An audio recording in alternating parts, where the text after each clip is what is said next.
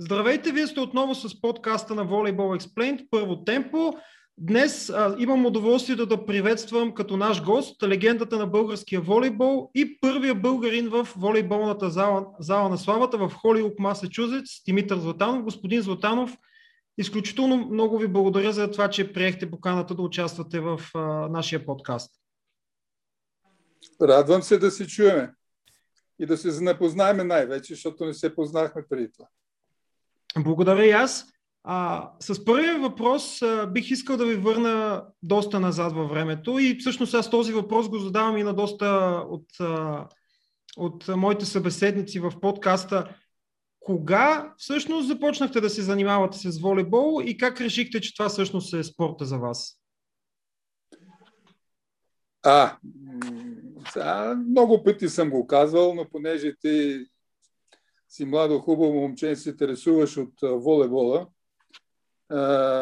ще те запозная и ще ти разкажа това, което съм го казал, неведнъж.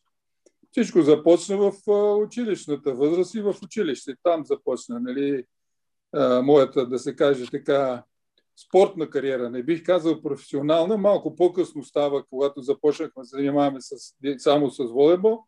А преди това си бехме една група, която си играехме и баскетбол, и футбол, и атлетика, и така нататък. Представлявахме училището по училищите първенства. И така се започна и се запалих с спорт. Още повече, че по това време имахме дружество, Ботев и Хтиман, и имаше мъжки отбор, който играеше тогава в А2, тогава във втората по ранг, второто първенство по ранг в България. И те играеха в училищния двор. Там беше спортната площадка, игрището и там, дето се казва, с първи път се срещна с волейбола и след това започнахме така по-професионално да започнем, когато образувахме вече така волейболен отбор. Вие в средата на 60-те години започвате да играете в ЦСК. Всъщност тези 60-те години са много силен период за българския волейбол. Успехите на ЦСК на Славия, на Миньор. Те са накрая на успехите са накрая на 60-те години. Аз след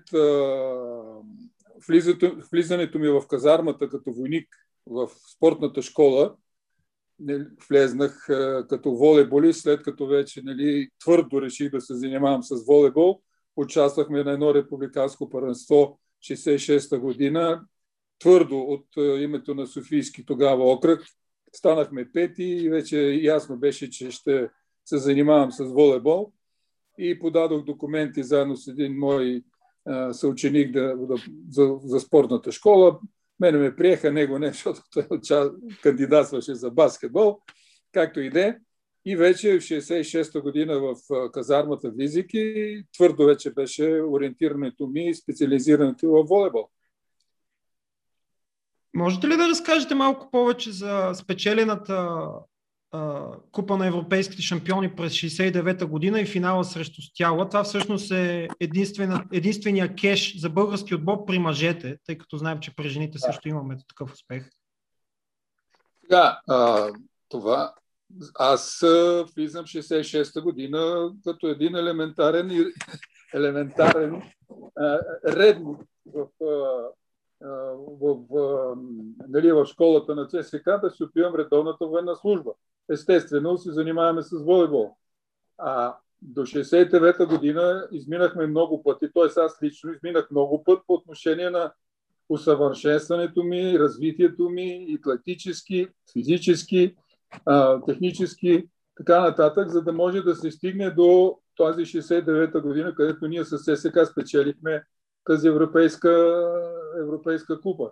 Но преди това аз минах през младежки национален отбор, играх в Б националния отбор, след това постепенно имаше реорганизация в клубния състав на ЦСКА, където ние вече с още двама мои колеги влезнахме като млада така кръв в отбора на ЦСКА, заедно с Васил Симов, лека му пръст, с Стойчо Крайчев, които беха стари изпитани бойци, и Митко Каров, и аз, Здравко Симеонов, и той лека му пръст замина, и Сашо Тренев, бехме новите, които дадохме този млад импулс, младежки импулс на отбор на ЦСКА. Станахме шампиони 68 година. След доминацията на Миньор Перник, преди това 63-та, 4-та, 5-та, след това на Левски Спартак и така нататък.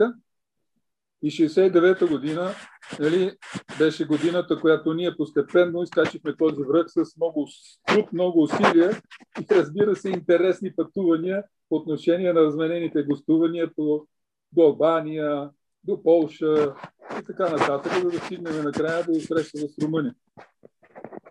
С Стяла Букурещ тогава. Да, интересен мач, защото те не очакаха, ние в зала Универсиада ги бихме доста жестоко 3-0, без те така не разбраха какво стана. И след това поканиха, че си го върнат в Букурещ и ще има трети матч на неутрален терен, който беше насрочен, мисля, че за Белград, обаче не се получи, ние ги бихме в Букурещ 3-2 и станахме европейски шампион. Да, тогава формата е бил доста по-различен, отколкото сегашния в Шампионската лига. На разменено гостуване с имениране. Отиваш домакин, гост, биеш, продължаваш. Не биеш, падаш и толкова. Сега финалния матч горе-долу е същото. На разменено, т.е. до финала се стига пай на разменено гостуване. Само че отборите са много и са разделени на групи. На следващата година се провежда световно първенство в България и в българската волейболна памет, така да го наречем. То става с злополучния тайбрек на финала срещу ГДР, в който водим 13... Няма тайбрек. То всъщност той е по-скоро пета част, пета гейм. Пети гейм, да. Тъй като правилата все още са били абсолютно идентични. Старите правила, да. Изиграхме предварителната група, спечелихме и след това финалът беше финална шестица. Финална шестица, играхме в зала фестивална и елиминирахме подред отбора на Румъния, на Полша, тогава на Съветския съюз, където беше доста специфичен матч. Те ни водеха непрекъснато, ние ги бихме 3-0. Много, много лошо беше. Това е едно от най-лошите класирани на съветски отбор на първенство световно. И след това, дето се казва, изключителен матч направихме срещу Япония, ги победихме 3-2 и стигнахме до финала с ГДР. Всички очакваха и ние очаквахме, отивахме да играеме. Играхме. 2-2 и в този фатален пети гейм се получи това, което всички вече знаят. Загубихме го след като водехме толкова много. Много пъти съм си задавал въпроса защо. Така го изпуснахме. В началото не можех да си отговоря на въпроса, нали, защото мислех само чисто от спортна техническа гледна точка, обаче последствие, за да организираш едно първенство и имаш някаква цел, естествено, за да спечелиш първенството, и в това вече влияят дипломатически отношения, съдийски, дето се казва тактики, най-различни неща, които стават зад кулисите на това световно първенство, които първоначално аз не ги знаех, обаче накрая се оказа, че само на игрището е лицевата част на това състезание. Има си и друга, която е тихата, така да се каже. И ние в тази тиха част не се представихме така доста добре и дето се казва накрая, може би, загубихме и от тази гледна точка. Освен, че ние, може би, така психически не можахме да издържим на това връщане на германския отбор в игра. Преди няколко епизода на подкаста говорих с господин Сашо Йовков, който по спомен нарече стила на българския национален отбор по това време една компилация между между по-силовия стил на германците и по-комбинативната игра на японците. Бихте ли могли да споделите едно такова мнение и как всъщност вие бихте го определили този стил, който играете по това време? Тъй като аз за жал съм гледал само малко архивни кадри, то основно пак от световното 70-та година. И малко по-нататък, разбира се, във времето. Да, ние по принцип в ССКА, когато започнахме, направихме тази сплав като клубен отбор между рутина и млада кръв, дето се казва, дойде ни идеята да развиеме не този, дето се казва, нормален волейбол с малко по-обикновена топка, по-нормална и така нататък, а при наличието на Митко Каров като добър разпределител да развием играта в центъра. Тоест да играем вече с по-бързи топки около него, отпред, отзад, прострелни и така нататък, да увеличиме бързината на атаката с цел да не може противниковия блок да се ориентира и да направи по-стабилен блок. Защото докато се усетят, дето се казва, къде ще нападне, се проведе атаката, топката е минала на мрежата и те не могат да направят блок. Това беше единственото, понеже предимно противниците, особено Левски Спартак, разполагаха с по-високо ръстови състезатели и на нормална топка по-трудно щеше да си играе. И заради това оттам тръгна тази комбинативност, която ни падна на сърцето, падна ни, както се казва, на желанието. Подплатихме с добро техническо изпълнение и наличието на Митко направи фактически това наше развитие, което направи тази, бих казал, симбиоза с по-висока и по-атлетична игра, с по-бързата и по-изненадваща, която на нас ни пасваше. И ние заради това я направихме. И се получи това нещо, което даде след това резултати в националния отбор. Защото да се върна, националния отбор, то националният отбор беше в повечето случаи шестиците на ЦСКА. Да, това е всъщност и в крайна сметка най-добрият отбор по това време в България, ЦСКА. Да. Най-малкото, все пак вече споменахме и за Купата на европейските шампиони, само година преди световното. 2 години след световното обаче е Олимпиадата в Мюнхен и там, вие разбира се сте го споменавали това и преди, но там се случва една доста интересна история, в която всъщност Федерална република Германия желая да ви трансферира и т.е. вие да състезавате за ФРГ. Може ли съвсем накратко да разкажете тази история? Тя е доста любопитна. Това са, ето се казва, капиталистическите разбирания на техните ръководители, дето се казва, щом имат пари, значи всичко е позволено и могат да си го купат. Като искат, искат да го, който желае, да заповяда. Това е една история така интересна. Това е предолимпийски турнир в Белгия на 71 година, преди Нова година. Организираха един тур с участието на нашия отбор, тогава на отбора на Федерална република Германия, на Белгия и мисля един полски отбор. Не, израелски. И получи се така, че както и да е, ние ги бихме всичките, но настроението беше, дето се каза, предногодишно. Трябваше да отидем да купиме по нещо на приятелки, на роднини. Подаръче за, дето се казва, да дойсеш от Белгия по това време, за Нова година си беше, дето се казва, лукс.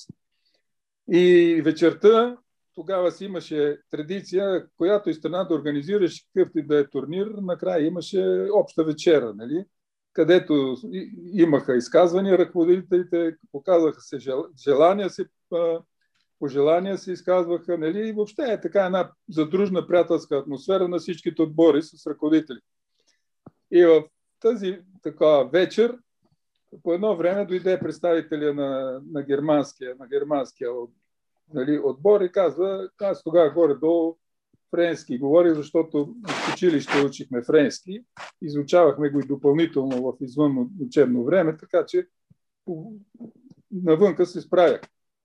Той казва, искам да говоря с вашия шеф. Що бе, вика, искаме, желание, вика, до година, знаете, има Олимпиада у нас, искаме вие да играете за нашия отбор. Аз така го погледнах малко насмешливо и добре, след като знам каква ще е въобще неговата реакция и въобще, че това е невъзможно. Както и де, отиваме при него и аз му казвам, другари Николов, вашия колега, иска да говори, да ви предложи нещо да пита, и той малко така, нали, тросно, кой иска да ми пита? И викам, той ще ти каже, аз ще ви кажа, ще влезна в ролята на преводач.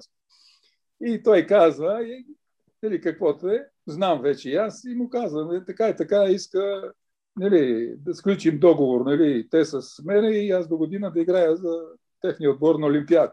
Той почервеня и очите му се изцъклиха и замлъкна и не знае какво да каже. Как ще стане това нещо? Викам, аз знам как ще няма да стане, да му кажем на човека учтиво, че не може да стане. Така беха ситуациите, нали, тогава. Имаше ги такива предложения, но нищо. След това си играхме Олимпиадата, дето я изпуснахме, защото пак ние се точихме на германците, обаче загубихме полуфинала с японците, защото пък тех си ни го върнаха на световното. Ето така беше закачката. Да, въобще доста любопитна история, още повече, както знаем по това време, вие тогава като спортисти дори не сте имали възможност за клубни отбори да играете в чужбина, бих казал за жалост. Тогава ти не знаеш. Чувал си за железната стена, ама си я имаше железната стена, ние си бехме източния блок, имахме си нашата, т.е. представлявахме нашата идеология, нашите страни и нищо не може да направиш. Вървиш по пътя и толкова. Това беше и докато накрая, нали, нещата се промениха, но тогава живота си беше такъв. Макар че сякаш поне от към клубна гледна точка по това време по-силните отбори са по-скоро тези в източния блок, защото ние вече споменахме за българските отбори, за румънските отбори, за полските отбори, за отборите от Германската демократична република. Сякаш по това време, да кажем, една Италия по-скоро все още прохожда в клубния волейбол, отколкото да е на това ниво, което сме ние по това време. Това е така. Това е така, защото за нашите ръководители тогава спорта си беше идеология и се влагаха много пари. Беше много добре организирана спортната дейност по клубове с съответното Централен съвет на БСФ, се казваше тогава, сегашното министерство, което имаше си представител в Централния комитет на партията в управлението и въобще си вървеше по, както си казва, по линия правителствена. И заради това тогава, след Втората световна война, въобще тези страни започнаха да вливат според идеологията пари в това нещо и постепенно, нали, Чехия, Съветския съюз, Полша, България, Румъния и ГДР тогава започнаха да доказват, че ето, нали, този, дето се казва, този строй е по-сполучлив от другия, който имаше тогава други задачи. Те трябваха икономики да оправят и така нататък. Последствие, нали, нещата се развиха така, че да, източния блок тогава владеше световния волейбол, дето се казва начало с Съветския съюз, защото той беше непобедим. Последствие започнаха, нали, другите отбори да растат. Ето, примерно 66-та година в Чехия им взе една световна титла, ГДР в София, дето ние загубихме и взе друга световна титла. 74-та година в Мексико световно първенство, Полша им взе друга световна титла, взе им след това Олимпийски игри, 76-та година. Нали? Ето така нещата се развиват, но наистина тогава нашия блок беше истина волейболната сила и другите се учиха от нас. Не случайно идваха, правихме съвместни тренировки, правихме съвместни видеа, за да може как се, нали, усвоява техниката на волейбола и те си отиваха в съответните страни и правят. След това постепенно започнаха да си насят специалисти от нашите страни навънка, в Италия, в Испания, във Франция и така нататък, докато след това те си намериха начин да си доразвият това, което научиха от нашите страни и нещата след това се преобърнаха. Да, към този набор от държави от социалистическия блок, които всъщност в голяма степен ние сме научили на волейбол, можем да добавим също и Куба, да речем. Знаем там колко почитат... Куба беше много, но Куба беше затворена. Куба не ги пускаха. Куба беше много силна, но те не ги пускаха. Докато, примерно, и от тук, от тая страна при нас, в Европа, руснаците не ги пускаха. Но примерно поляци, чехи, румънци, българи, сърби, те излизаха навънка. И ние имаме от доста време, нали, специалисти в Италия от след световното 70-та година и след това до сега си имаме. Това важи и за поляци, важи и за чехи и така нататък. Това нещо си продължи и продължава да съществува. И сега, за съжаление, само че нашето ниво на състезатели започна да пада като качество. Преди имахме класни, нали, по-класни състезатели, които играеха в съответните първи отбори на това, бореха за шампионска титла. Сега един само Цветан Соколов играе в по-класен отбор, който, нали, устоява българското знаме в Русия и в Италия преди това. По-нататък не може да се похвалиме с някои, които играят в по-класни отбори, за да може след това да бъдат полезни за националния отбор.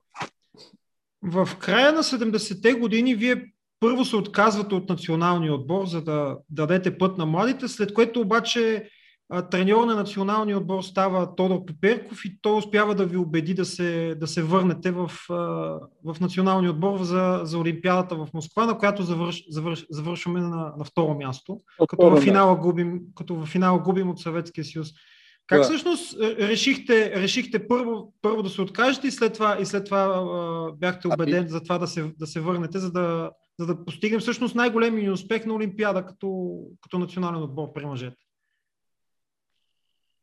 Защото получи се така една, дето се казва, върху мен и върху Митко Каро хвърлих една обида за лошото представяне на световното първенство в Рим 78 година. И на 10-то място се класираха и понеже той тогава, или преди това беше играл 3 години в Италия и така нататък, уж, че има някакви връзки или какво си, обвиниха ни, че ние сме предали матча с Италия, ни фърлиха вината на нас. Имаше една разправия, а преди това и отбора не се така представяше добре по другите първенства, защото качествени състезатели имаше, но като отбор не можехме да сглобиме нещо и да направим както трябва някаква игра. А това е работа на треньора, не на състезатели.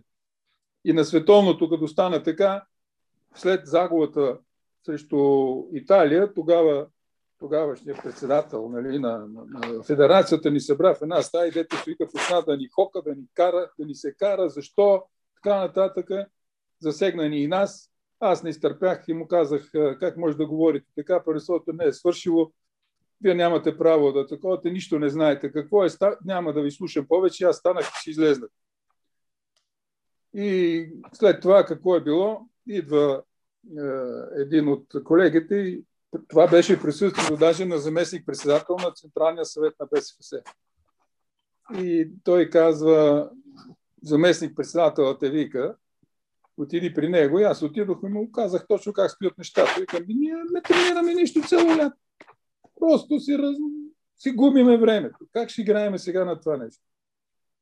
Не може. Казах му как стоят нещата и викам сега, не е коректно, не е честно. Първо ние добираме. Първия, който трябва да отговаря е треньор. Пък след това ние. И той вика, добре, вика, става и си отива. И аз му казах, викам по-нататък. Викам, дали, що ме така? Аз съм вече на 32 години, стига толкова, отказвам се. И върнахме се в София и отидохме тогава една среща с заместник началник на ЦСК, при председател на федерацията, треньора и заместник кмет на общината беше тогава. И отиваме там, срещаме се и поздравяваме се, те седнали така всичките, поздравяваме се с тези, които са там, а треньора казвам, аз вас не ви познавам. Пред тех. И седнахме и те казвате, какво сега ще това? Аз ги слушах всичките и им казах така, викам, вижте какво. Ако искате, викам, ето, във вас е ножа, във вас е хляба. Отрежете ми главата за назидание на всичките, останали, да си мълчат като риби, да не тренират да си губят времето, мислейки, че само ще тренират и ще видим какви резултати ще получите. Оставете го и този треньор. И ще видите какво ще получите. И те така се спогледаха, помълчаха се и заместник началник на ЦСКА вика, я отиди, вика, изчакам отвънка. И аз станах и си изгледнах. Изгледнах, като той дойде след малко и вика, абе, отивай си играй воля, вика, още ви ги те. И така стана. И след това обаче аз вече казах, че докато е този треньор, няма да играе в национален отбор и се отказах, нали, към стига то. На следващата година продължава същия треньор, има известен беше в Купа София, така в международното такова волейболни среди, се знаеш, че един от силните турнири, който се провежда за да се провери каква е подготовката след националните първенства, събират с отборите да видят какво е нивото, къде са противниците и така нататък, да се подготвят след това за съответното голямо състезание, което е или Олимпиада, или Европейско, или Световно първенство. Беше такъв много хубав период и този Купа София аз гледам от публиката и нашия отбор пада, брат, че бият го всичките и всичките се поглеждат, шушукат, мушукат. И тогава се появи Тодор Пиперков, лека му пръст, и казва, Митко, вика, така и така, вика, искам да говоря с теб. Викам, кобе? Ти дадат национален отбор. Той се смее, вика, да, вика, искат, вика, да вземе национален отбор, обаче аз им дадох, така, поставих им едно условие. Ако, вика, се върнеш ти, аз ще го взема. Ако не се върнеш ти, няма да го взема. И аз казвам, да, и ще поговоря с жената, ще вземе някакво решение, нали, и след това ще ти кажа. Естествено, се съгласих, нали, верно, беше труден момент, но защо ме за национален отбор и за момчетата най-вече, защото имаше качествен материал. А Тодор Пиперков беше човекът, който умееше да работи с отбор и да усеща моментите. И му казах, да, връщам се, той го взе. Изкарахме трудна година, нали, до есента, защото имаше европейско първенство, то беше във Франция, пак станахме 10, но отбора вече, атмосферата беше друга и виждаше се друга нагласа. Спечелихме олимпийската квалификация в София януари месец, касирахме се за Олимпиадата в Москва и след това продължи подготовката за Олимпиадата. Пак много труден период, защото румънците ни биеха, сърбите ни биеха, да не говорим за руснаци и така нататък. Напират италианци, напират холандци. Въобще трудна ситуация, но издържахме, дето се казва, и накрая сумяхме пред олимпийските дни, дето пред олимпийската вечер в Москва, така усетихме момента, че ние изведнъж, дето се казва, влезнахме във форма, добихме едно настроение, защото много яко тренирахме през цялото време на годината и се получи така този импулс, дето се казва, подкрепен от олимпийския огън или олимпийското настроение и се започна турнира. Важен беше първия матч с Куба, много силен отбор. Кубинци тогава беха. Бихме ги 3-1 и след това постепенно, нали, минахме през Чехия, там, през кои бех още Бразилия и другите. Накрая, за да стигнем до полуфинала с Полша, които, нали, ги бихме 3-0, но там имаше закачка между Полша и Съветския съюз тогава, защото, нали, споменахме, че поляците взеха олимпийската титла в Монреал 76-та година и те сега искаха да си я върнат. И беха се наточи да играят на финал с Полша. Обаче изведнъж се оказа, че ще играят с нас. И така малко на тех, дето се казва изненада, ние не можахме да се възползваме от това нещо, защото паднахме 3-1. Хубав мач стана, но можеше да направим нещо повече. Винаги ми е било интересно този период и конкретно все пак Олимпиада в Москва. Знаем, сърбали са ни по парата, както споменахте и на световното в 70-та година СССР. Знаем отношенията дори на чисто политическо равнище. Имало ли е такива брожения, може би не след състезатели, но примерно на малко по-високо равнище за все пак играем с Съветския съюз? Знаем, в други спортове се говорят подобни неща. Виж какво, не знам по това, от световното първенство ще кажа случката, дето преди мача нали, СССР България в София, идва техна делегация при нашия там шеф и казва, нали, Друяр Николов, това са негови думи, казани 3 години след първенството в Бразилия. Бехме на един турнир в Бразилия. Вика, нали, завтра, вика, надо да преиграят. Трябва те да победат и ние да паднем. И той се почута така и казва, аз не мога да кажа на моите състезатели, загубете мача, защото вие го искате ли. Това си вика спорт. Който бие на игрището, това е. И така приключва срещата. Ние ги бихме най-лоши. От тогава си развалихме така, дето се казва, малко отношенията, защото ние с тях не сме правили никакви така съвместни лагери. И те явно си ни биеха където си искат. Само, че тиме на европейски 3-0, 3-1, на световно 3-0, 3-1. Нали? И така нататък. Това беше един от малкото случаи, където ги бихме в София. Поне да не знаят да питат. И така е. След Олимпиадата, вие всъщност заигравате в Италия за отбора на Робе Ди Капа, където треньор е Силвано Пранди по това време. Да. И всъщност ставате първия български състезател с шампионска титла в Италия. Можете ли да разкажете първо как всъщност успяхте да заминете, тъй като знаем по това време български състезател да играе в чужбина е доста трудно, и малко за периода ви в Италия и за титлата вече, и за началото на кариерата на Пранди като треньор, който и в момента е треньор на националния ни отбор. Да, ние с Силвано се познаваме от тогава. Значи, напри сметка колко години са. 40 и кусор, без малко. С Силвано се познаваме. Италианците, споменах в началото, че за да напреднат във волейбола, търсеха, нали, хора, играчи, състезатели, специалисти, които да им покажат и да им кажат как се играе волейбол. Тоест, те го играеха момчетата, но да постигнат някакво ниво по-високо, естествено, трябва да научат нещо ново. Трябва да знаят как се прави.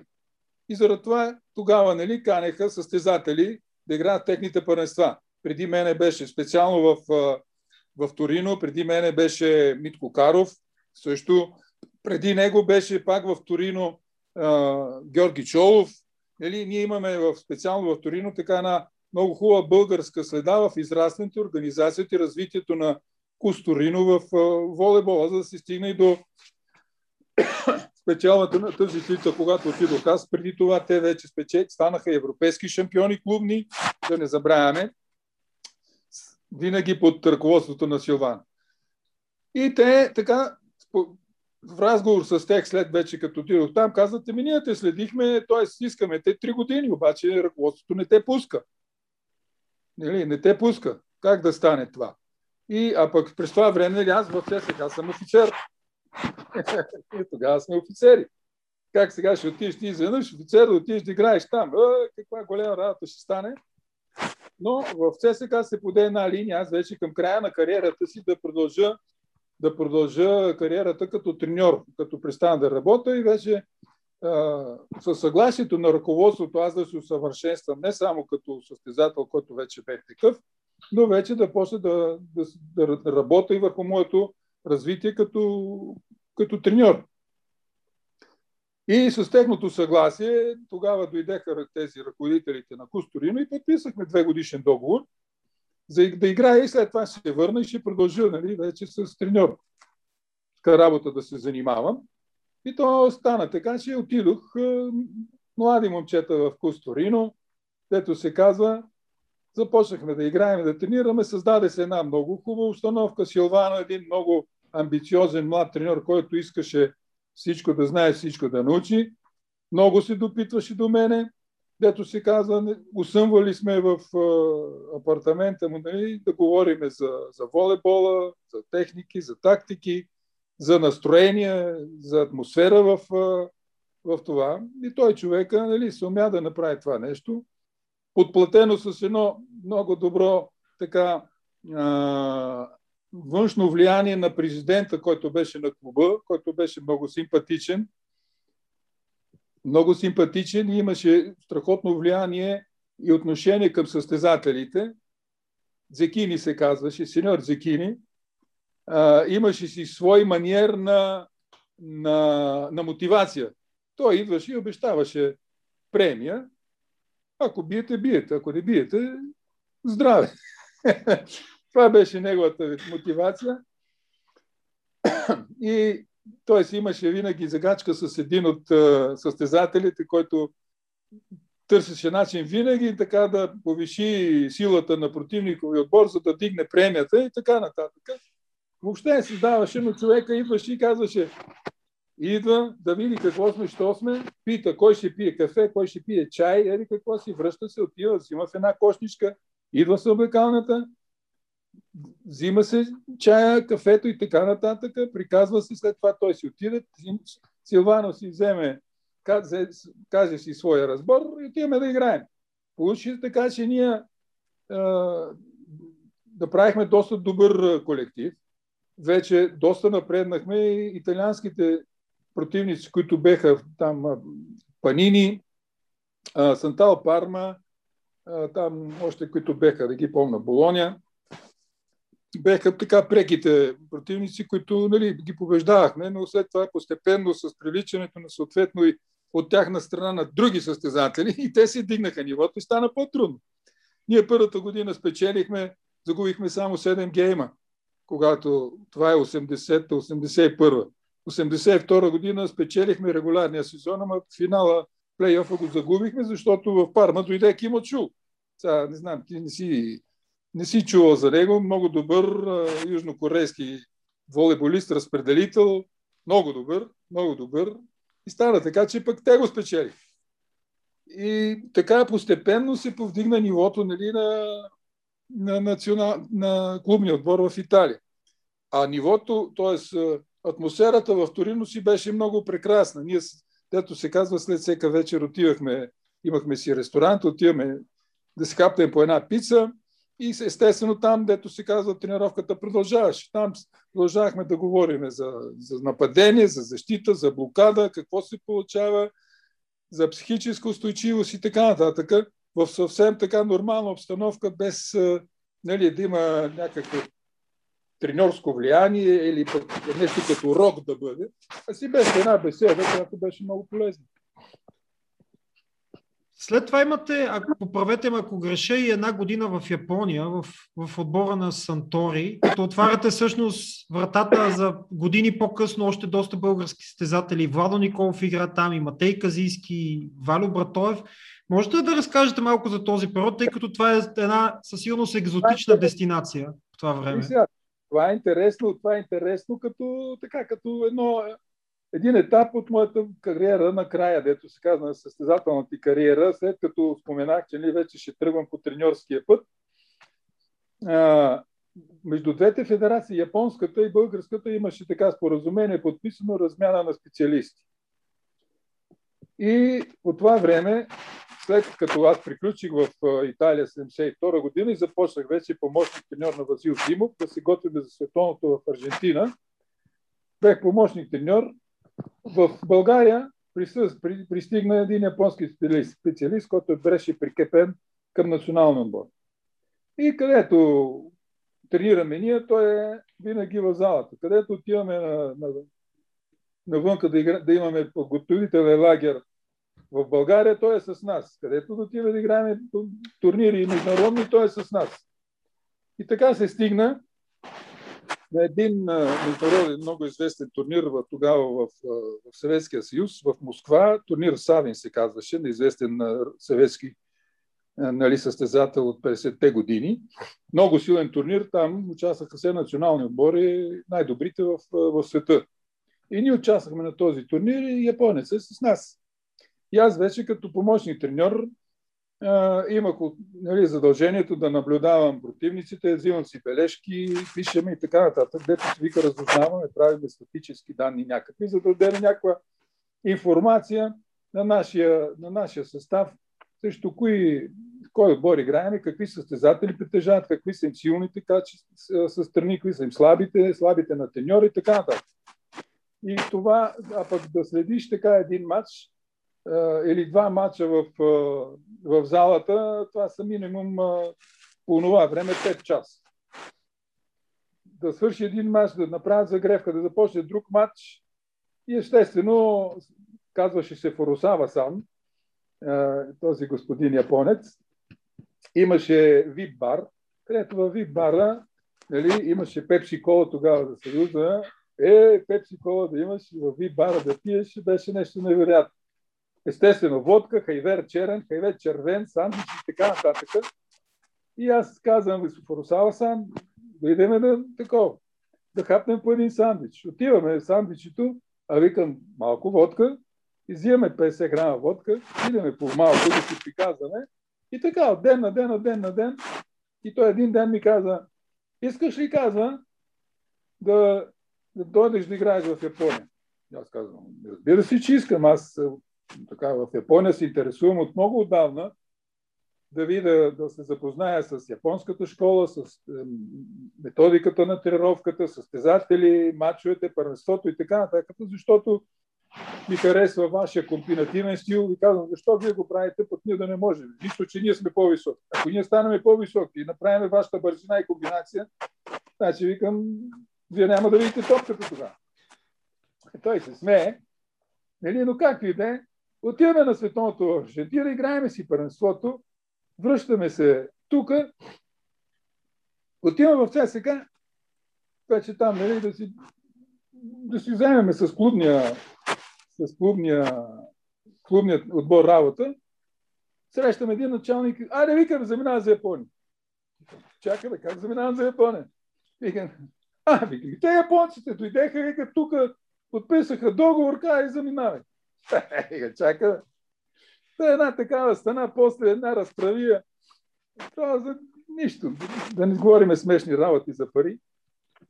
Да отидохме заедно с съпругата, защото сега да отворя скоба в Италия, за да дойде съпругата и сина ми, беше на 5 години, ето свика на 4, беха ни разправи, едни молби, едни жалби, като генерали, не знам сега като училище, не знам какво ще предадеш целия източен блок. Абсолютни глупости. И най-накрая, дойдеха след 3-месечни мъки, дето се казва, дойдеха и изкарахме след това много хубаво. В Япония вече беше ясно, че идват те заедно, отиваме и така нататък. И отидохме в Япония, то беше една приказка. Настаника ни в супер апартамент, обзаведен. Жена ми го обзаведе по нейния вкус, защото те така искат. И след това пътуваха навсякъде с мене, за дали аз да съм спокойен и да мисля само за играта. Беше нещо невероятно. Интересното е, че аз от тук, понеже там още не са така специалисти и професионалисти в Япония нямаше. И аз да не съм професионалист, аз представях Винпром от страна България пред Сънтори, фирмата, която произвеждаше уиски. И имаше едно такова споразумение. Внасям вино, изнасяме уиски. Получаваме в България едно такова фиктивно, едно смехотворно, защото ние не можем, японците, както и да е. Но беше прекрасно. И това беше, аз да мога да си продължа кариерата като треньор. Наистина така стана. Жалкото е, че трябва да се върна повече, за да може да разбера така, защото в началото не знаеш езика е труден, маниер, характери, битието японско какво е въобще. Доста неща научих, които след това ми бяха полезни и помогнаха след това и за работа ми като треньор до 1988 година, когато вече се отказах и заминах за Италия като треньор. Всъщност, може би е интересно, че в момента си има отбор в Япония, който се казва Сантори. Той даже мисля, че Дмитрий Мусевски играе там, така че те си продължават традицията явно. И те си продължават. Японците са си традиционалисти. Те си продължават. Каквото и да е, знаят, си го искат, си го правят. Виж, интересно, което е, че когато и аз самия си изненадах, една от вечерите на отбора с ръководителите на фирмата, и дето се каза баш ръководителя, той ме изненада, защото взима микрофона и започне да пее Тих бял Дунав.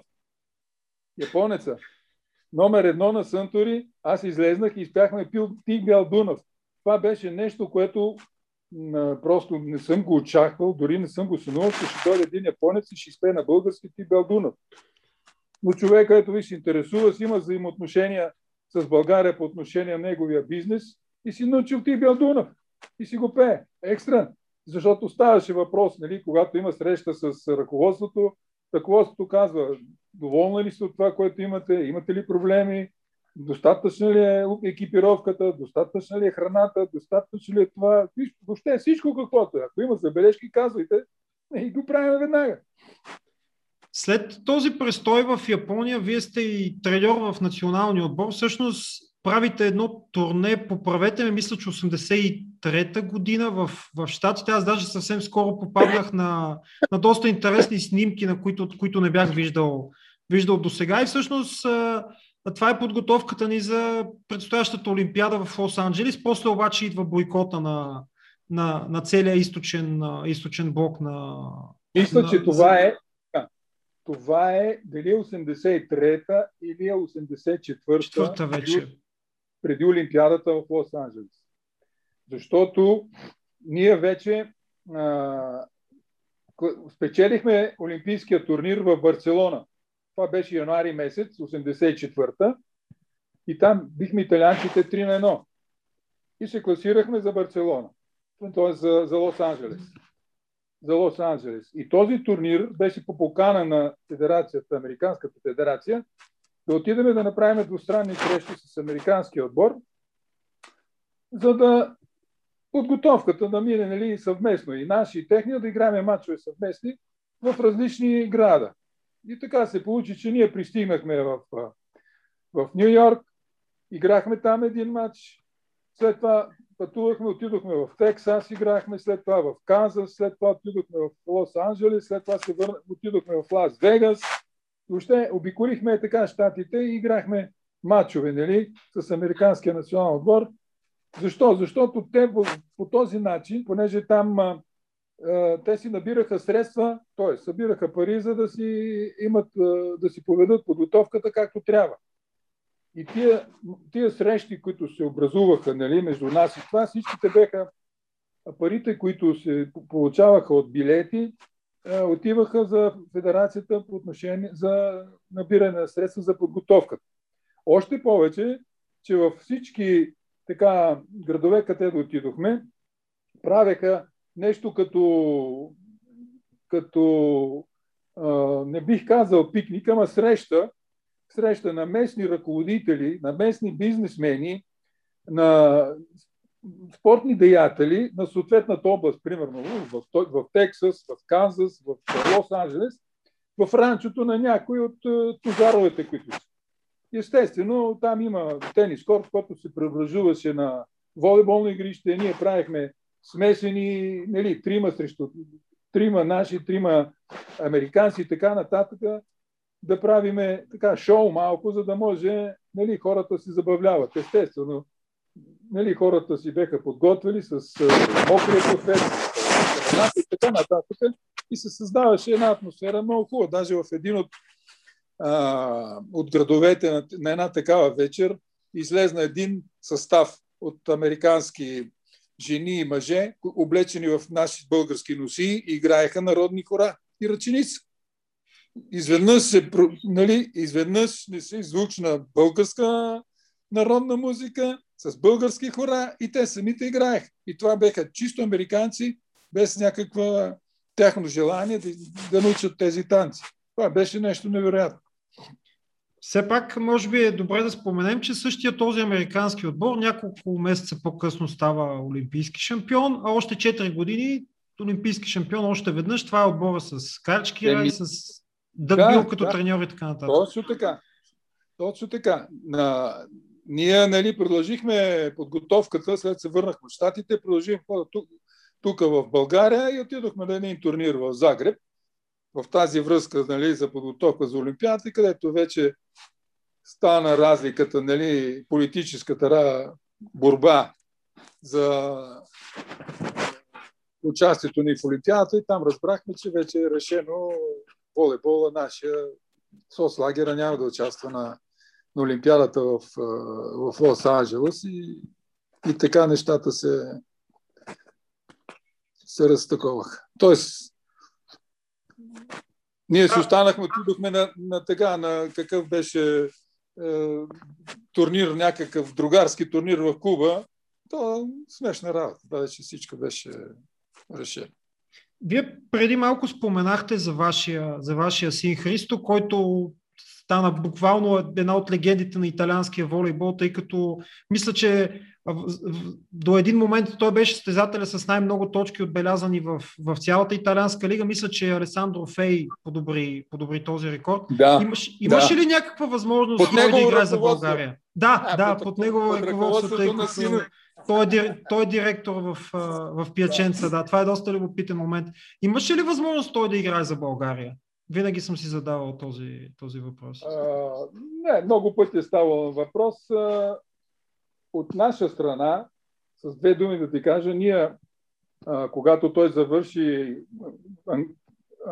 английския лицей в Милано и ни предстоеше връщане в България, и трябваше да ходи войник. Нали? Така беше реда тогава.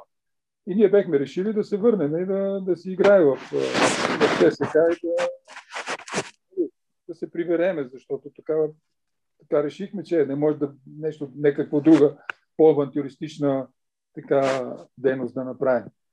И решихме да се върнем тук, дойдехме и тогава се честваше 1995 година, се честваше 100 години от Международната федерация. Дойдехме тук, срещнаха се при онзи, срещна при този. Видях, че отношението е някакси недружелюбно, просто нежелани срещи. Имам уговорена среща, не се явяват, после по телефона, не, извинявай, аз бех зает. Викам, сега, нали, знаеш какво следва. И така, до момента, в който след тази двустранна среща с сръбския тогава национален отбор за универсиада, имахме среща и с треньора на националния отбор, да го питаме тогава, виж какво е сега, искаш ли, не искаш ли, така нататък.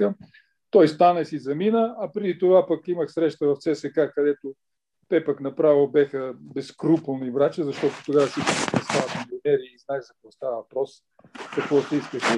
И аз им теглих една майна и на следващия ден взимахме самолета, качихме се, отидохме в Милано и така свърши с националния отбор на България за моя син.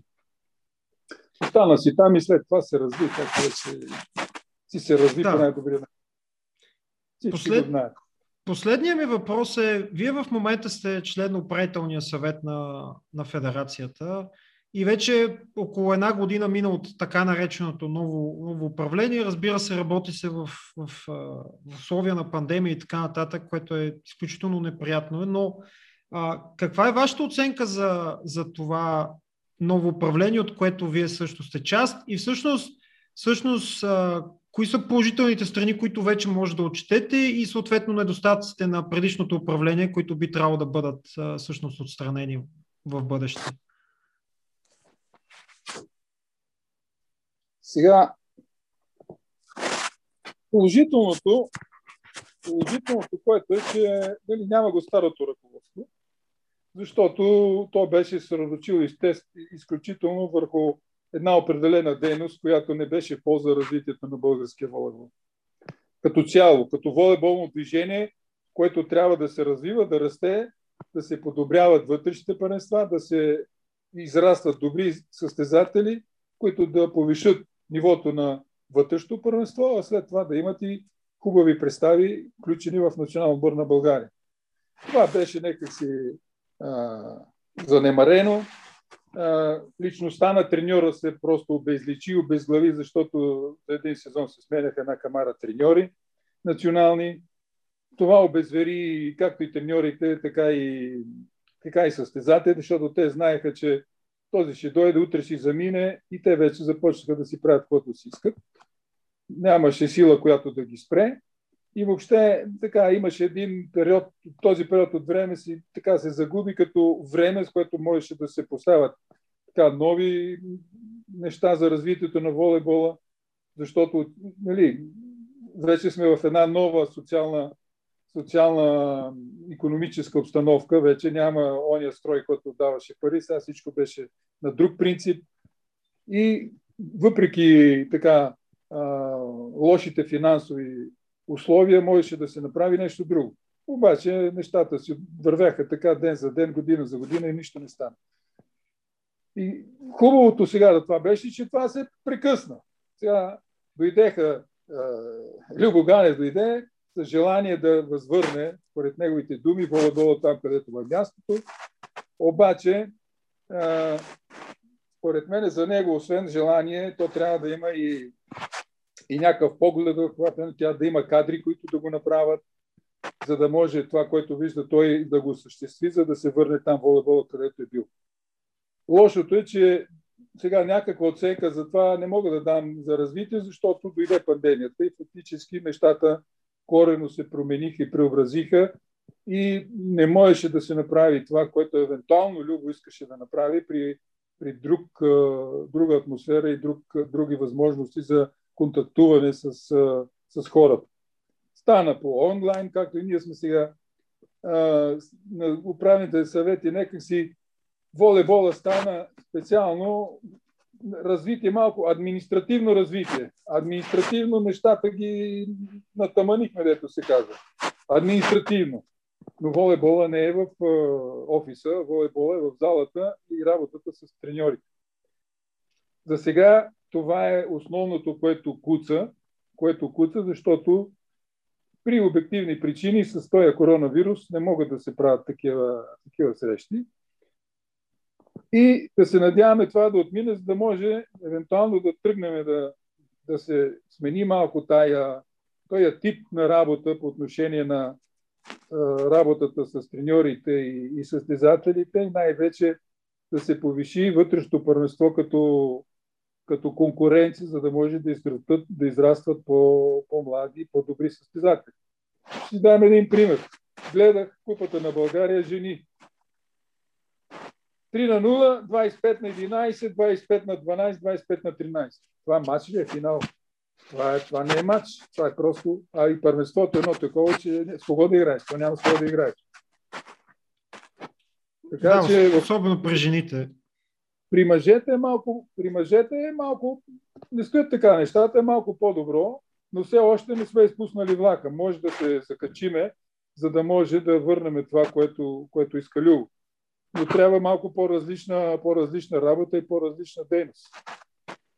Освен това, че той се нагърва да търси финансови средства и обещава, че ще ги намери, ги търси, но то си е много голяма дейност по отношение на квалификацията на треньорските кадри, по отношение на техниката на играта, тактиката на играта, учебно-тренировъчния процес, провеждането на един матч, подготовката, организацията на едно първенство, което да ти даде възможност да имаш едно регулярна, примерно седмична подготовка и да се подготвиш за един матч. След това да имаш друга седмица подготовка, да се подготвиш за друг матч.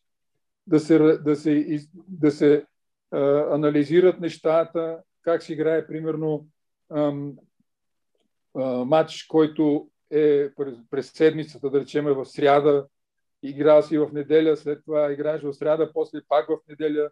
Ако трябва да гостуваш някъде, примерно да ходиш да играеш във Варна, как ще организираш тази. Това са неща, които всичките са вътре в кухнята и трябва да се разиграват и да се обучат треньорите най-вече за това нещо. Защото за сега, като гледам, така малко нещата куцат от тая гледна точка и то се личи и по играта на състезателите и на отборите в игрище. Просто развитието на световния волейбол вече показва едни тенденции, които аз не ги виждам тук в нашето първенство.